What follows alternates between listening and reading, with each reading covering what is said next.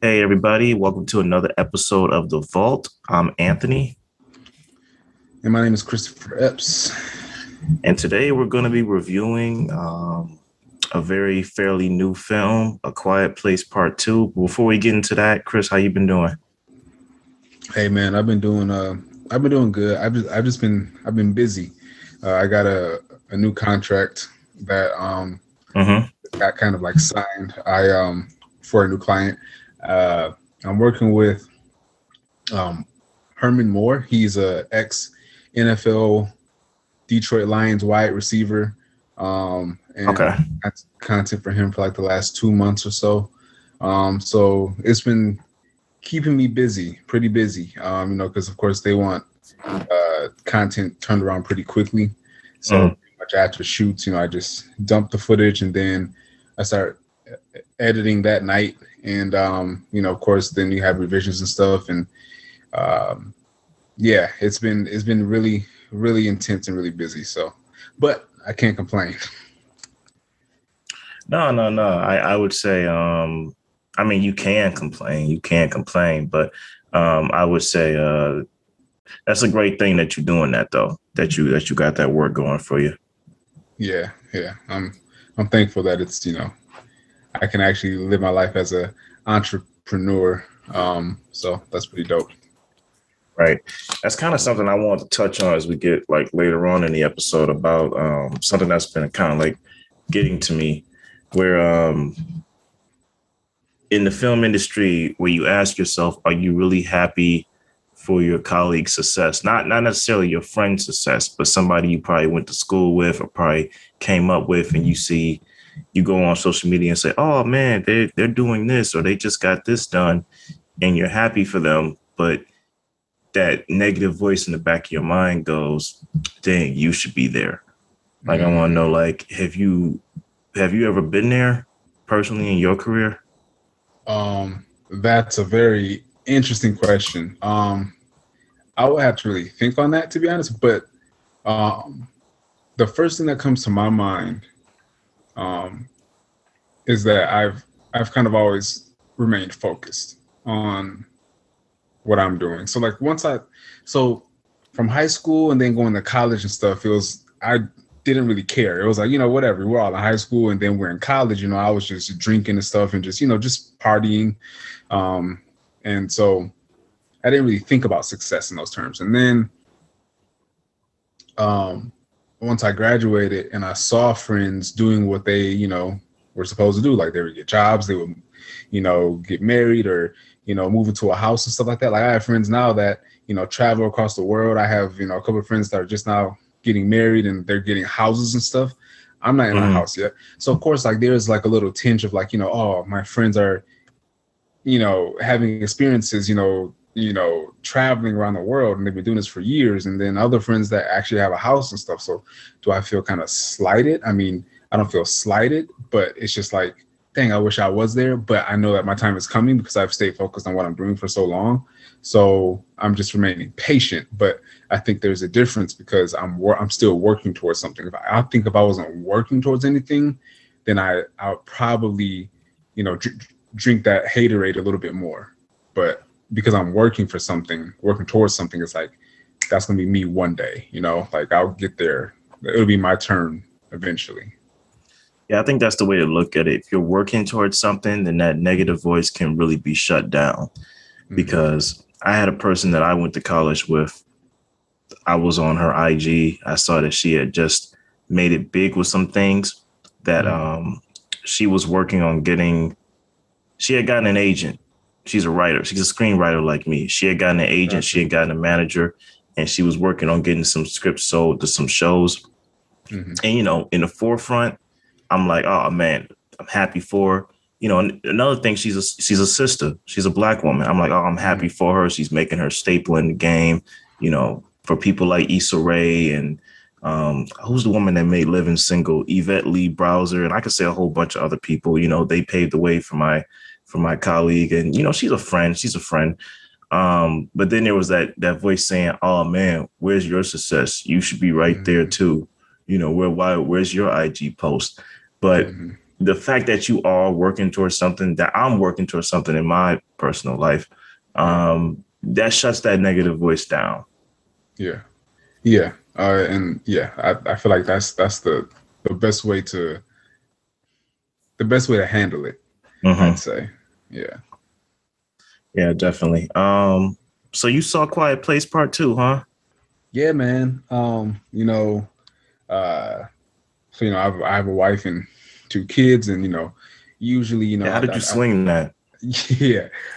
So usually I don't get to go to the movies because of, my wife, and or not my wife, but the fact that I have two little kids, because if it wasn't for them, it would be, I'd Mm-hmm. be able to do whatever.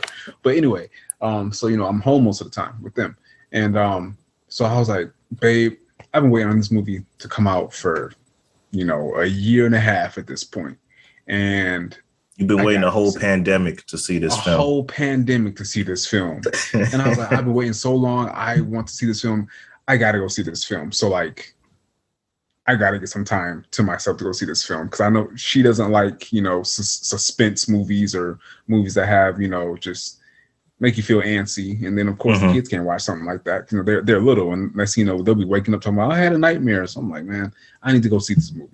So I went and saw it, Mm-hmm. and it was good. It gave me suspense. It gave me thrills. It gave me enough to be satisfied. See, I was a little different. I was a little different with this movie. But before I hop into my thing, what was it like for you going back to the movies? Like did you run into any distractions? I know I did on my end, but how was it for you? So when I went back, I went to the Imagine Theater in Royal Oak, Okay. and I went into the what they call the Emax, and it's like this big old theater, It's the big and theater, yeah. the big screen theater, and it's huge. I love it. Um, I had originally gotten, I guess they're called Skybox tickets. Mhm. But the theater was so empty that you could basically sit wherever you wanted to. So I said, man, skip that. Because first of all, I couldn't even find it. Later on, I found it. You had to go up the elevator. But I was like, skip that. So I went into the main theater, basically had, all the seats to pick from, because there's only maybe about 20 people in general out of like 100 seats. So I was like, bet. So I got to, I just picked a seat, sat down. I was like, if somebody comes in and says, hey, that's their seat, I'll just get up and move to one of the other, 90 or 76 seats, whatever. So,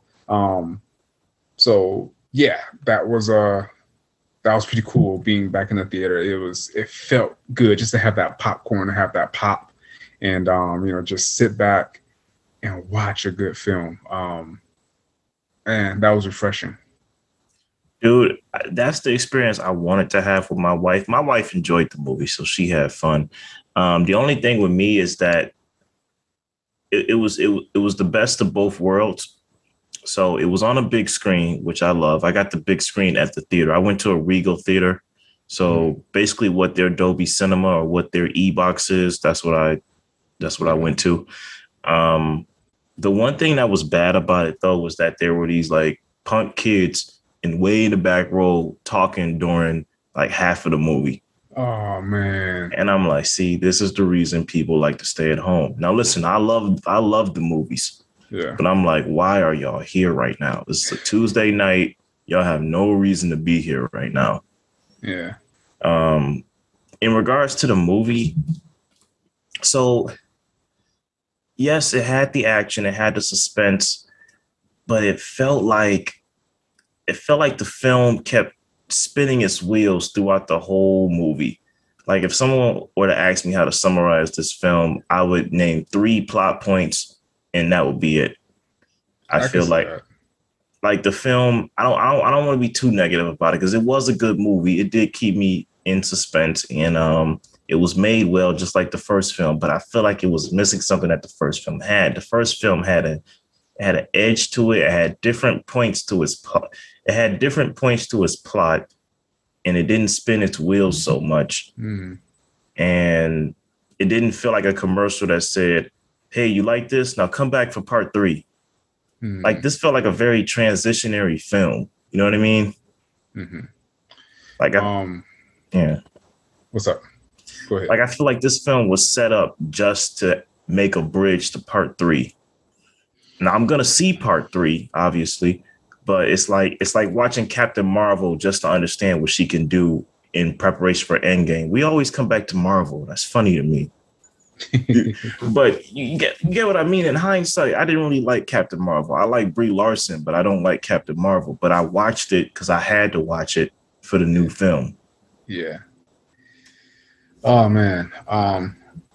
I see what you're saying, and and this is why, like I said, it was enough to satisfy me, but it wasn't anything that was like, you know, amazing. I get what you're saying. The first one was kind of just an unexpected good movie to me. It was just like, wow, like I wasn't expecting it to be good. Like it had promise, but Mm-hmm. I wasn't expecting it to follow through on that promise. That's what the first one had. The second one, in the beginning, it has promise. It shows all its promises, like yo, like Yeah, the the prologue is pretty camera, good. yeah, the camera angles and all that stuff was, building up suspense and stuff, and what was happening on screen was dope. And then it kind of just trails off after that. So it's like it becomes like a echo. It's like, when that sound first comes out of, whatever makes a noise. If you're yelling, you're like, hey. When that sound comes out your mouth, it sounds clear, and then as it goes Mhm. away from your mouth, it just kind of echoes and just goes away. That's what this film kind of was like. Yeah, I feel like there was a lot of meandering. There- Mm, I feel like the film meandered a lot. Like, okay, we meet this new guy, Killian Murphy's character, who I like Killian Murphy, but mm, he kind of felt like he was a surrogate for John Krasinski's character. You know what I mean? yeah, yeah, Like, okay, the okay, father's not here, so we got this guy who isn't their father, but he's a friend from the old world. So we're just gonna put him in as a stand-in. yeah, And that's fine, but I feel like where the plot takes and we're not going to spoil anything, but where the plot is, where it's like you're following these two characters on an adventure looking for a place, and you're focusing on these two characters who are left holding down the fort with the baby. And it's like, okay, it stays like this for the last 50%, last half of the movie. And I don't know, man. I just kind of walked out saying, okay, I that was a solid movie. It wasn't a solid sequel. mm, mm, okay. Um, I see that. I want to add to that point. Um, Okay. I think where the movie should have ended was where Digimon Hans. I'm probably messing up his name, but Hans Blood Diamond. Blood Diamond. Yeah, let's call him Blood Diamond. When Blood Diamond, when they showed him on his part, because I don't want to give Mm-hmm. anything away. Mm-hmm. It should have ended there. It should have ended with that, and they could have With them summed showing up up.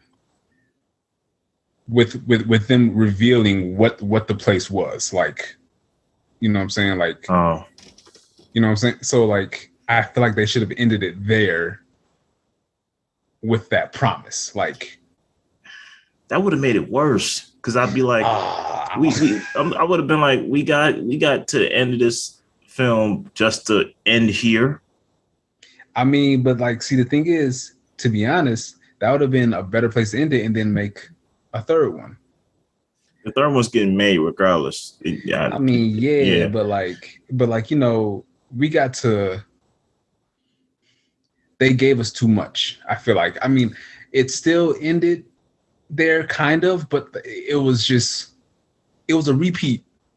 It I was a feel like repeat of what had already happened. I feel like this could have been a pandemic special episode on Netflix or something. Like this could have Mm-hmm. been like a tie-in short film in leading to the next film. You know what I mean? Like instead of making this a whole, I think replacing the writers because I believe with the first film it was written by Brian Woods and Scott Beck, and they sold they sold the script to Paramount, and John Krasinski signed on to direct it. The first film. This film is written and directed solely by John. Mm-hmm. And I'm not doubting John's writing because, like I said, it is a solid movie. But I feel like the fresh original flow Scott and Brian brought to the script of the first film is kind of lost in this one. Because it's kind of the same movie, just different locations. Yeah. You get what I mean? I get, yeah.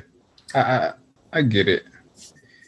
I don't think this is the film. Well, no, this probably is the film to bring people back to theaters. I'll give it that. It's not, like I said, it wasn't a bad movie. I just don't think it was a very good sequel.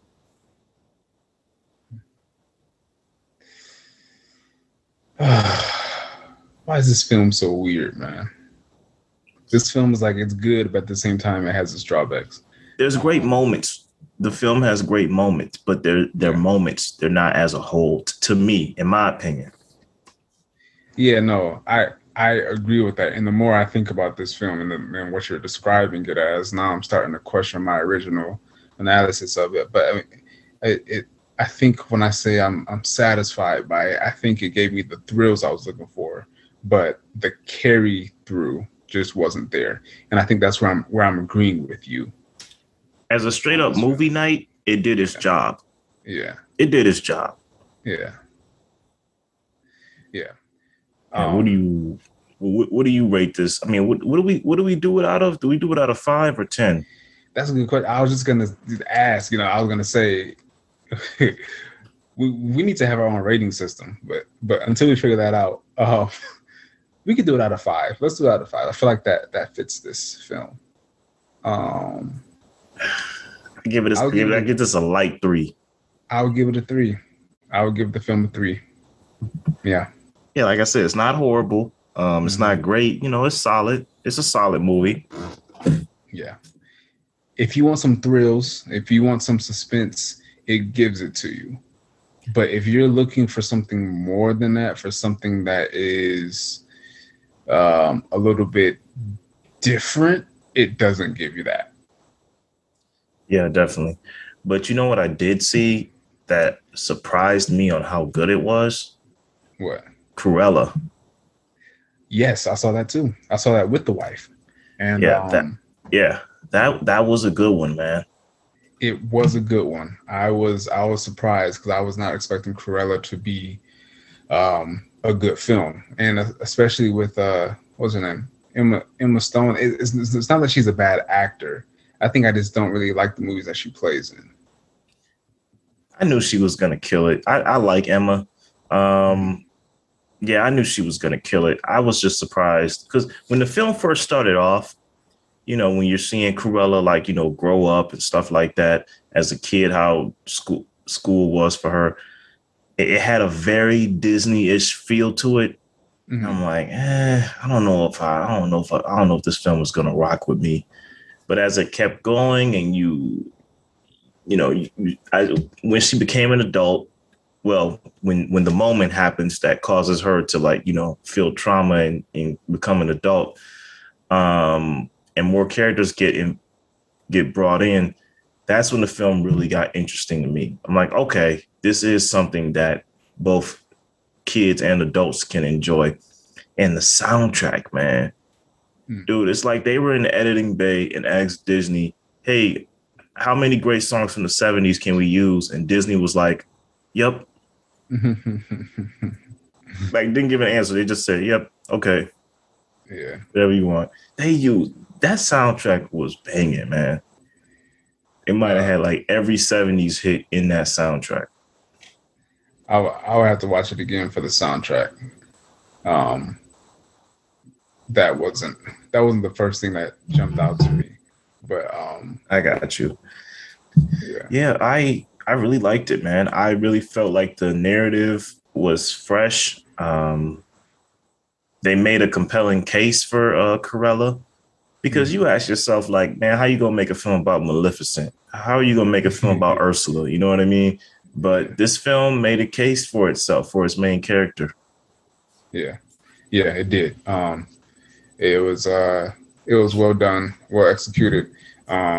You know, I have to give my props to Emma Stone because when they first showed Cruella as an adult, and she was, you know, at first she was facing the camera, and then she turned around, and they did that tracking shot from behind her as she walked out of the room, whatever. And Emma Stone Mhm. had that hunch in her back, just like the, you know, she does. That was amazing. That was Mhm. really amazing because Emma Stone really embodied Cruella. Because you know she does Yeah. have that hunch. So you know, me and the wife saw that, and we were like, "Wow, that was pretty dope of her to, you know, really fully internalize the character." Um, we did say that uh, Emma should be careful about the roles that she plays because if we look at what happened to Heath Ledger, now I know Cruella Deville is nowhere near, you know, the Joker or anything Yeah. like that, Nowhere near. but Emma Stone did play the heck out of that role, which means that she could really lose herself in a role. So me and the wife were like, "Hey, we want to see you alive, Emma Stone. We don't want to see you go over the deep end, so be careful." I love how you bring these crazy theories to the table, man. Like, I don't even think Cruella was that twisted, man. Maybe maybe in 101 Dalmatians, but like early Cruella that we're seeing now, I don't even see her like that, man. Like she was. I don't even think this was the beginning of Breaking Bad. This was just someone coming into their own identity and their alter ego taking over. Um, but there were times when it first started off through the adulthood phase where I'm like, man, this screams Devil Wears Prada, but it screams it in a good way. You know, like it didn't feel like it was ripping off Devil Wears Prada. It felt like it had that kind of vibe, but through the lens of a villain origin story. Hmm. I've never seen Devil Wears Prada. I have to watch that Serious? one. What year is that? I mean, I've heard of it for sure, but I never watched it. Um, I don't know what year, but I know it had Meryl Streep and Anne Hathaway. Emily Blunt was in it too. I think that was one. I think that was her Really? breakout film. She was a Okay. supporting character. You gotta check that out, man. A lot of people classify it as a chick flick. I wouldn't give it that. I say it's actually a pretty good movie. It's like one of Meryl Streep's best roles because she's so like, you know, well, think of this character in Cruella, but less evil. You know, Hmm. she's very, you know, arrogant, but she knows her stuff. She's on top of the fashion designer world. Okay. You should get that film a chance because if you gave that film a chance, I feel like you would appreciate Cruella more because I feel like See, Cruella is heavily inspired by that movie. probably the fact that it is a chick flick is probably what kept me away from it. But I'll give it a shot, man. Just because you mentioned it. It's not a chick flick. It's not. Isn't You you you sure? think because Prada is in the title it is, but it's actually a pretty solid movie. Okay, I give it a try, man.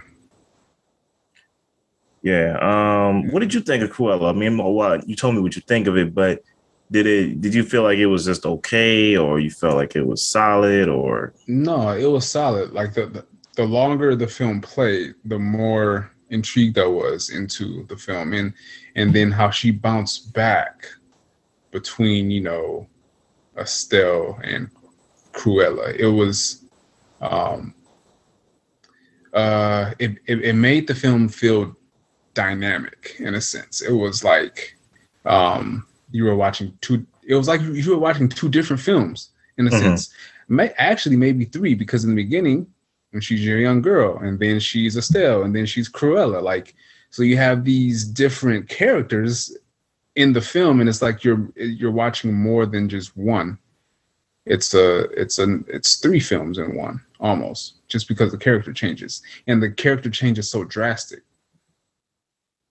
I And then got the you. twist, and then the twist at the end, like, come on, man. I wasn't expect. I didn't see that one coming. I I I knew that there was something there, Mhm. but I didn't expect that twist. Yeah, it threw me for a loop too because it threw me for a loop as well. Yeah, that was a pretty solid twist, man. Because Yeah. usually I'm in the mind that I like to be fooled. You know, I Hmm. kind of turn my brain off with certain films that I'm anticipating. Like, for example, have you seen Jordan Peele's Us? Yes. Yeah, I love that one. Okay, so like everybody and their mama who I talked to said, "Oh, you didn't see that twist coming at the end."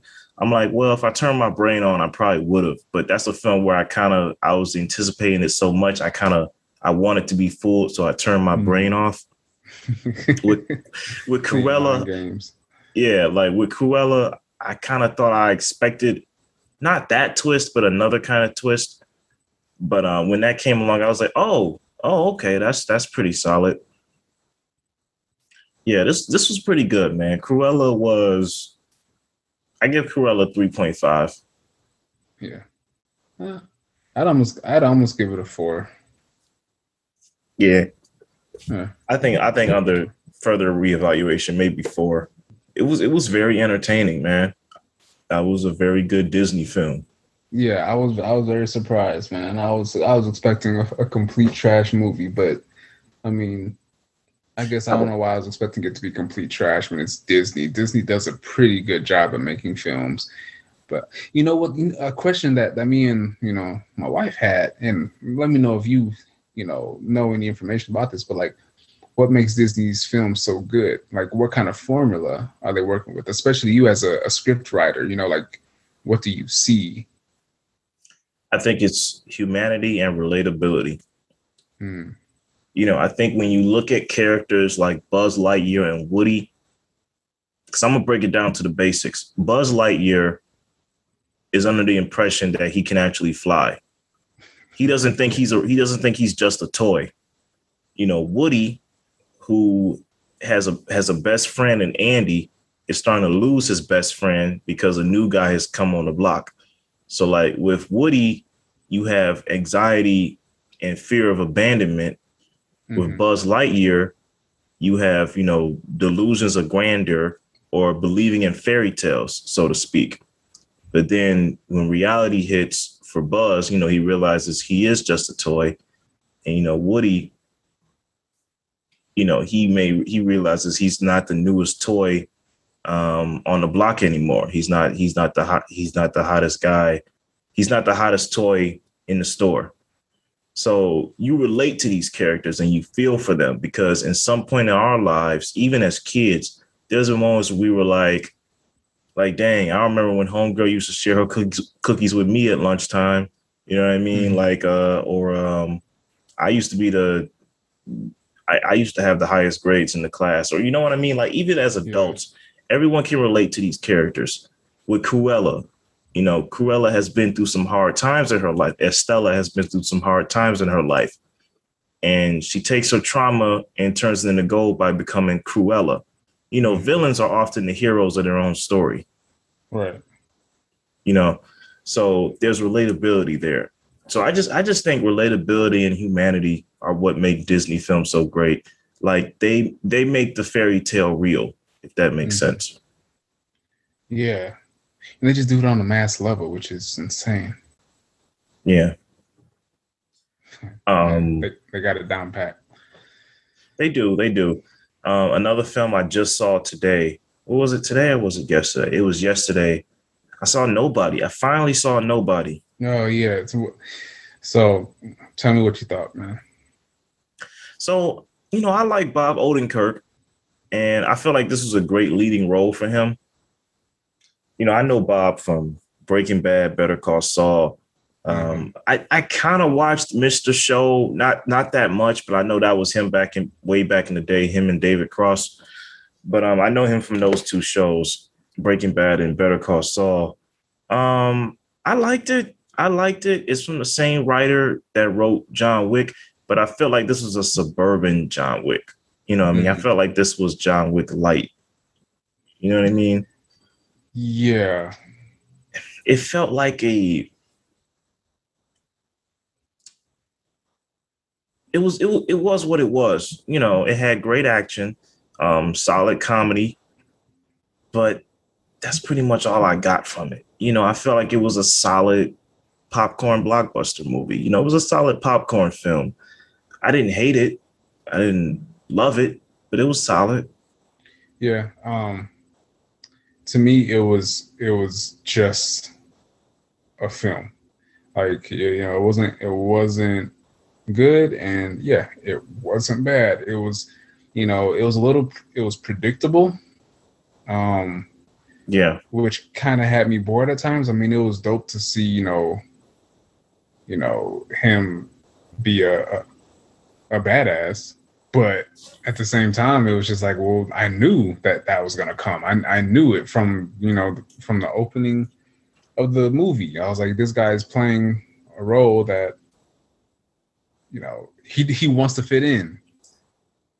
The walk didn't always match the talk. And I mean that in terms of plot, and I don't want to say it had its themes. The theme of, emasculation or trying to hide your masculinity for the sake of the greater good or for the sake of survival or whatever. Yeah. It had its themes, but its plot was very lacking because again, it's a basic action movie.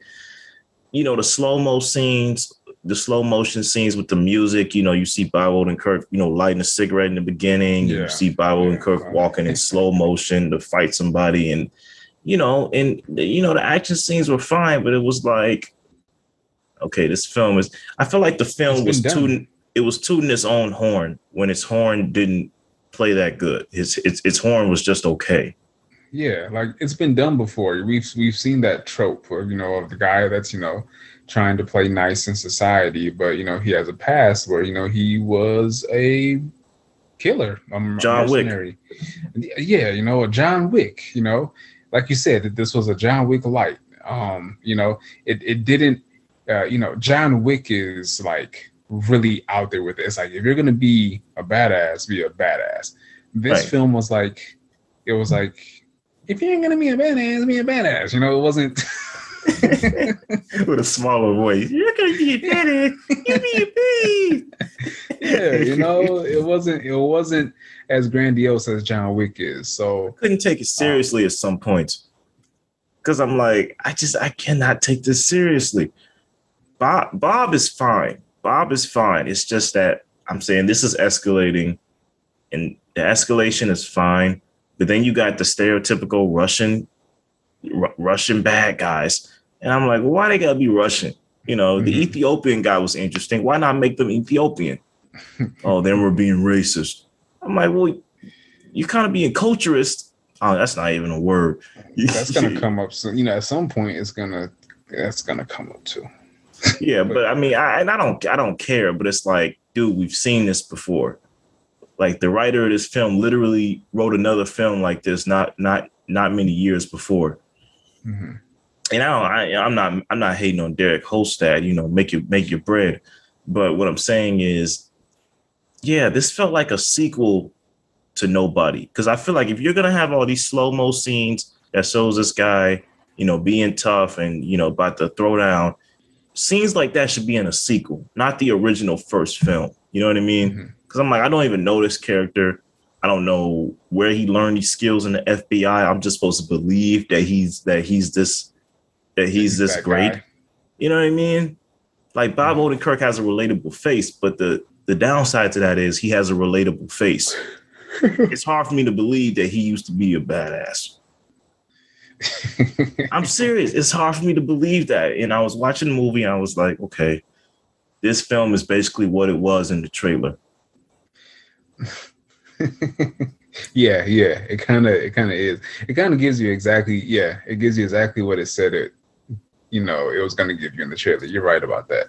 Don't you hate that though, when the trailer kind of shows you couldn't show a lot of those bone crushing scenes in the trailer, but when the trailer kind of shows you the best part and kind of shows you the whole movie. Oh yeah, absolutely. And I mean, it seems like everybody hates it. I mean, if you go to, you start watching trailers on YouTube, you see the comments and people are like, man, who knows how to make a trailer anymore? And then those movies where, it doesn't tell the whole plot. People are like, yes, finally a good trailer. Like, I love the trailer. Yeah, like, because it doesn't give away too much. I see comments on a bad trailer like, hey, thanks for telling me the whole movie. Now you won't get my ticket. Exactly. Now you won't get my money. Yeah. I forgot what other point I was gonna say about that movie, but um, the trope of like you were saying, walking off in slow motion as you light a cigarette or something like that. You know, sometimes I wonder if people have thought, okay, hey, it's been long enough to where we haven't seen scenes like that in a while, and we can bring them back again. Because the thing is once you leave stuff like that, alone for a while, say 5-10 years, and then you bring it back, it looks amazing again. So sometimes I wonder if people are just trying to bring that back because that's what we were used to in the 90s and the early 2000s. But I don't think it's been long enough. It hasn't been long enough for us to, say, hey, I wonder where those scenes went. This film was 92 minutes. It was 92 minutes too long. It was. That's something, ain't it? The film was actually short and sweet, but it was like it felt like it was 92 minutes too long. It felt like it was a 2-hour movie. I did like the return of Christopher Lloyd, though. Every time I see him, I think of Back to the Future, the guy that played his father. Oh. It wasn't. It didn't really do much for me. I just liked seeing him again. RZA was random. But I didn't mind it. RZA show up in the end like, hey man, heard you needed help. All right, sure. Whatever. It was predictable. I knew he was gonna do that. Right. Hey, the funniest thing about it is that the guy who directed the film is Russian. Oh wow. If I'm messing his name up, I'm sorry. Ilya Nashuler. Interesting. I like how the film starts off. Like the film started off fine with, the invasion happens, and then everyone is like, if it was my house, man, or if it was me. Yeah. I did like that too. I like that this character is being pushed to the edge, but he's like, you know what? Keep calm.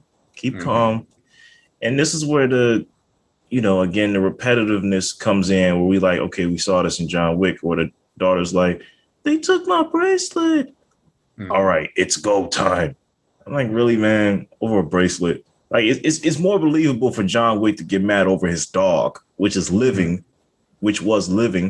but a bracelet, man, like, come on, man. Yeah, it's a little too emotional.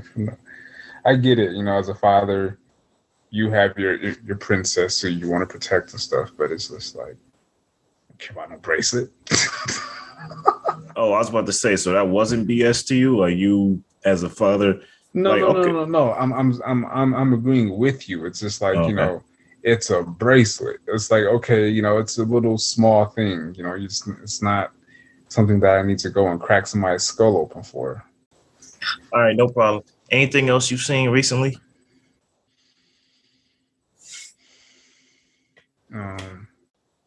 Invincible. I watched Invincible on Amazon. Okay. Oh yeah. You did tell me you was thinking about getting there. How you like it so far? You like it? I finished it, and it's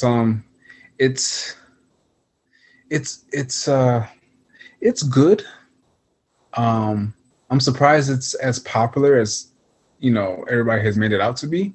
I've seen the memes and stuff about it and things like that. Me too. But I'm kind of surprised that people liked it as much as they did. Because for me, it was like, okay, yeah, it's a superhero cartoon. It's all right. I don't know. I think it gives people that nostalgia of Justice League, Spider-Man, but a bit more adult with more mature themes. I haven't watched it yet, but I've heard good things. I'm reading the comic book right now. It just gives people nostalgia. I believe they want a good animated superhero show again. Mm-hmm. Nowadays you got Teen Titans. Some people like Harley Quinn's show, her animated series, but I think people are they're asking for a show like Invincible. I can say that the last episode is the best. Like, I don't know what it is, but like there are certain times when like in a show you just want just hard hitting action. That Mm-hmm. last episode does it. Like I Mm-hmm. was like, you felt every impact, you felt every hit, and it was just like, and everything kind of, it just climaxed into this to that last episode, and you're just like, yeah, it just felt good Right. in a grit way. Mm-hmm. Um, so that worked, but I was still just kind of surprised that it was as successful as it was, but I hear what you're saying as far as just having an adult show. It Yeah, it does give you that. It is bloody. They do cuss in it quite a bit. It's adult. Right. Yeah. Yeah. I recently just started watching The Stand, which is a mini series that adapts Stephen King's novel. The Stand. I haven't Oh, heard of the show or the book. okay. Well, basically, it's about the end of the world, and there's this pandemic that happens. Ironically, Oh wow. people get sick from this flu called Captain Trips, and it basically leads to the standoff between the side of good and the side of evil. That's basically what the story is in a nutshell. The Mm-hmm. book is long. The book is like 1,000 pages. It's a great book, but it's very Oh long. wow. Yeah, it's probably Stephen King's longest book next to it. But the mini series, I just felt like it was just okay. Like, here's the thing: it's not easy to adapt Stephen King for film or TV. It's just not easy. He has a great imagination, but some stories are best left for the page. Mm-hmm. Like, there are great exceptions. There's Misery, there's The Green Mile, The Shawshank Redemption. What else we got? The Mist, Carrie, Christine. There's great examples of when Stephen King works great for film or TV. But then there's also examples where, you know, people want to adapt every single word that he wrote and put it into a 10-hour miniseries. And it's like, dude, there's a reason that was left on page. This looks boring on TV. Mm-hmm. You know what I mean? Like, Mm-hmm. prose should stay as prose. Mm-hmm. It's hard to adapt works by him because the book is good, but sometimes the imagination translates awkwardly on film. Like I say, a perfect example of that is Dreamcatcher. I like Dreamcatcher the novel because it's so weird and off, but the movie, it really takes the source material seriously and it just makes the movie look weird. Mm-hmm. Mm-hmm. Like, then there was the hotel one, the one with Samuel Jackson and John Cusack. Was it 1408? Yeah, I remember that one. I saw one a long time ago. Yeah, that movie was kind of boring. And that was originally a short story. The short story is fine, it's okay, but that didn't really need to be turned into a movie. I don't want to see John Cusack in a hotel for like 90 minutes, dog. Yeah, yeah. There are some Please. times when, yeah, you're right. They just shouldn't turn a short story into a full length film. That doesn't make sense. Now I heard Dr. Sleep is great. That's on my list to watch. I almost watched it one day a while ago, but isn't it long? I haven't seen it. I just heard it's great. It is pretty long. I heard there's a director's cut out there too that's getting rave reviews. But Doctor Sleep, which is the sequel to The Shining, a film like that, that's kind of like that's the anomaly. That's the exception. The guy who's directing that is he also did another horror show on Netflix, The Haunting of Hill House or something like that people love. Hmm. That's based I off a haven't, I Shirley haven't. Jackson novel. Man, ghost stories and stuff, The Conjuring, anything that deals with spirits, I rarely watch that stuff because that stuff really gets to me. It gets under my skin, and I'm just like, nah, I won't sleep for a week. I feel you. I feel you. Yeah, some people can do Stephen King well, like Frank Darabont, the guy I just mentioned. I think his name is Mike Flanagan. Yeah, that's his name. He does Stephen King well. Can't think of anyone else right now. It's not coming to my mind. But some people can do Stephen King well. Some people, they falter a bit because they take the source material too seriously, and they end up sacrificing the potential artistic value because of it. Some people just drop the ball entirely, like The Dark Tower. I went to go see that, and I'm a huge fan of Dark Tower novels. And it's like they tried to cram all of it into one movie. And it's like, that's not going to work. Even if I never read the books, I will walk out of that film saying, yo, that was just okay. Yeah, I saw the Dark Tower, and it seems like it has some screws loose. Something wasn't working, and I saw it a long time ago, so I'll have to watch it again to like refresh my brain as to exactly what happened. But I remember my impression was just like it was just okay. Yeah, that was one of those films that gave you the Phantom Menace effect, where the moments leading up to it, I was copying every teaser, every trailer, like sharing it on Facebook, like, yo, I cannot wait. Like, I am a Dark Tower fan. Then the moment came when I went to go see the movie, and I just was, I was like this the whole time. And I was like, maybe I got it wrong. Maybe I need to watch it again. Maybe I missed something. Yeah. And the next morning I was like, nah, bro, you ain't missed nothing. That movie was trash.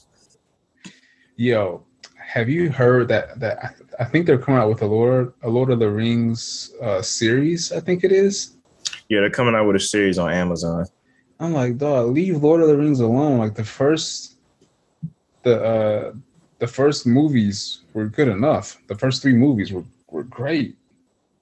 I have faith in it. They're putting a lot of money into it, and it's I can't say you can't go wrong with Lord of the Rings, because look at the Hobbit films.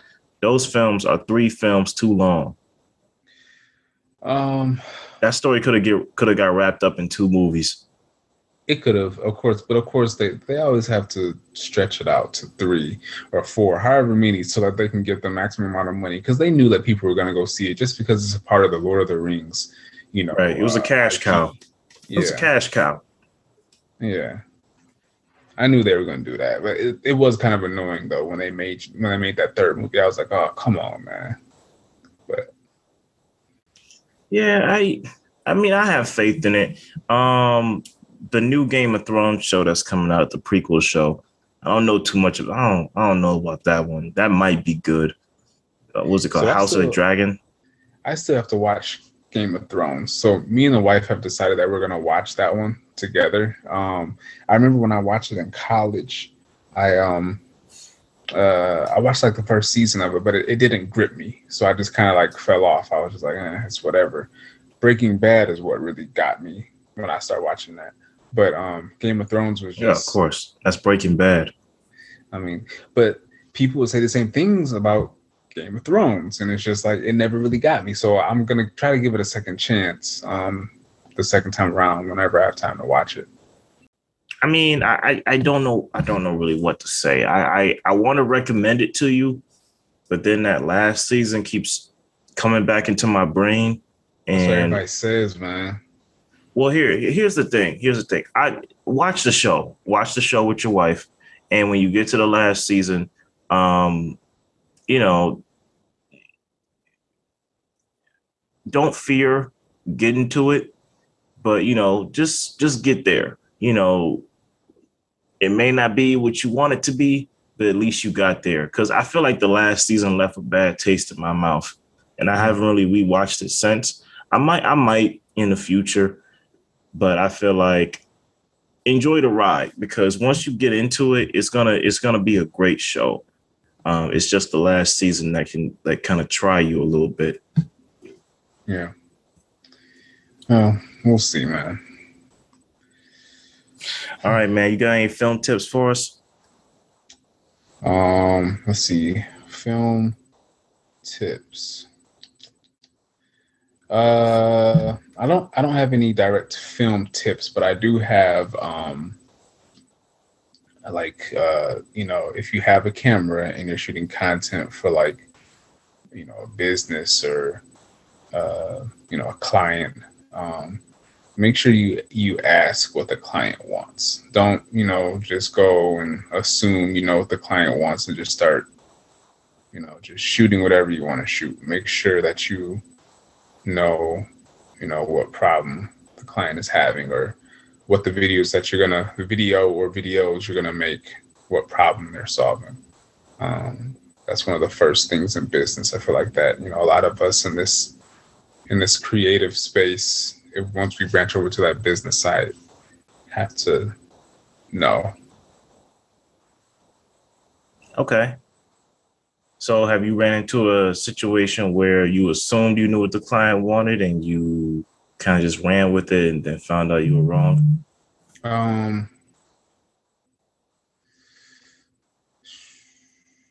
Not really to that extent, to be honest. I think I've lucked up in this area, because when I have run across stuff, like if the client asked me, like there was one video where the client asked me to hold, it was like the last shot of the ad, and the client just wanted a clear picture front on shot of the models they had. And okay, I didn't think, I forgot that she wanted that. And so I came in from like an angle, from like the left or right angle. I forgot which one it was. And so the final shot was on an angle instead of just straight front on. And so I did the video and stuff, and the video was great and she loved it. But then that last shot came around and she was like, I wanted that front shot. Like that was one of the main reasons that we shot the thing, so that we could get that frontal shot. But the rest of the video that came before that was so good that, later on she texted me and she was like, what, don't change anything. It's great. It's a work of art. Let's just leave it how it is. Mm-hmm. I lucked up because the rest of the video was creative enough to where it was like, this is good. This is really good. So I've lucked up a few times like that, but I try not to put myself in that situation. Right. So I've learned to kind of, give the client exactly what they want and make sure I listen. Okay. Yeah, I would definitely. Not that I can think off the top of my head, but I would agree. I mean, there can be happy accidents. Mm-hmm. Those are the best kind of accidents while shooting. Yeah. But I would say when you have a client, it is best to stick to the script. I say you should have appropriate intuition. If you really think you should swing it, then swing it. But a Hollywood producer once told me, "Hey man, make your mistakes when nobody's looking." Yeah. So there's that too. Yeah. Well, practice makes perfect. Yeah, I've been writing again. Well, nice. I've been writing again for some time. I've been writing like diary vlogs, but now I'm starting to write film reviews again. Okay. So are you going to post those online or? Yeah, I on my other podcast, my other co-host, we have a show called Double Feature Versus. He has a website. I was going to post my reviews there. Nobody in Quiet Place were going to be two of them. So I figured I'll get into that to like fight my writing itch. And so far it's been going good, man.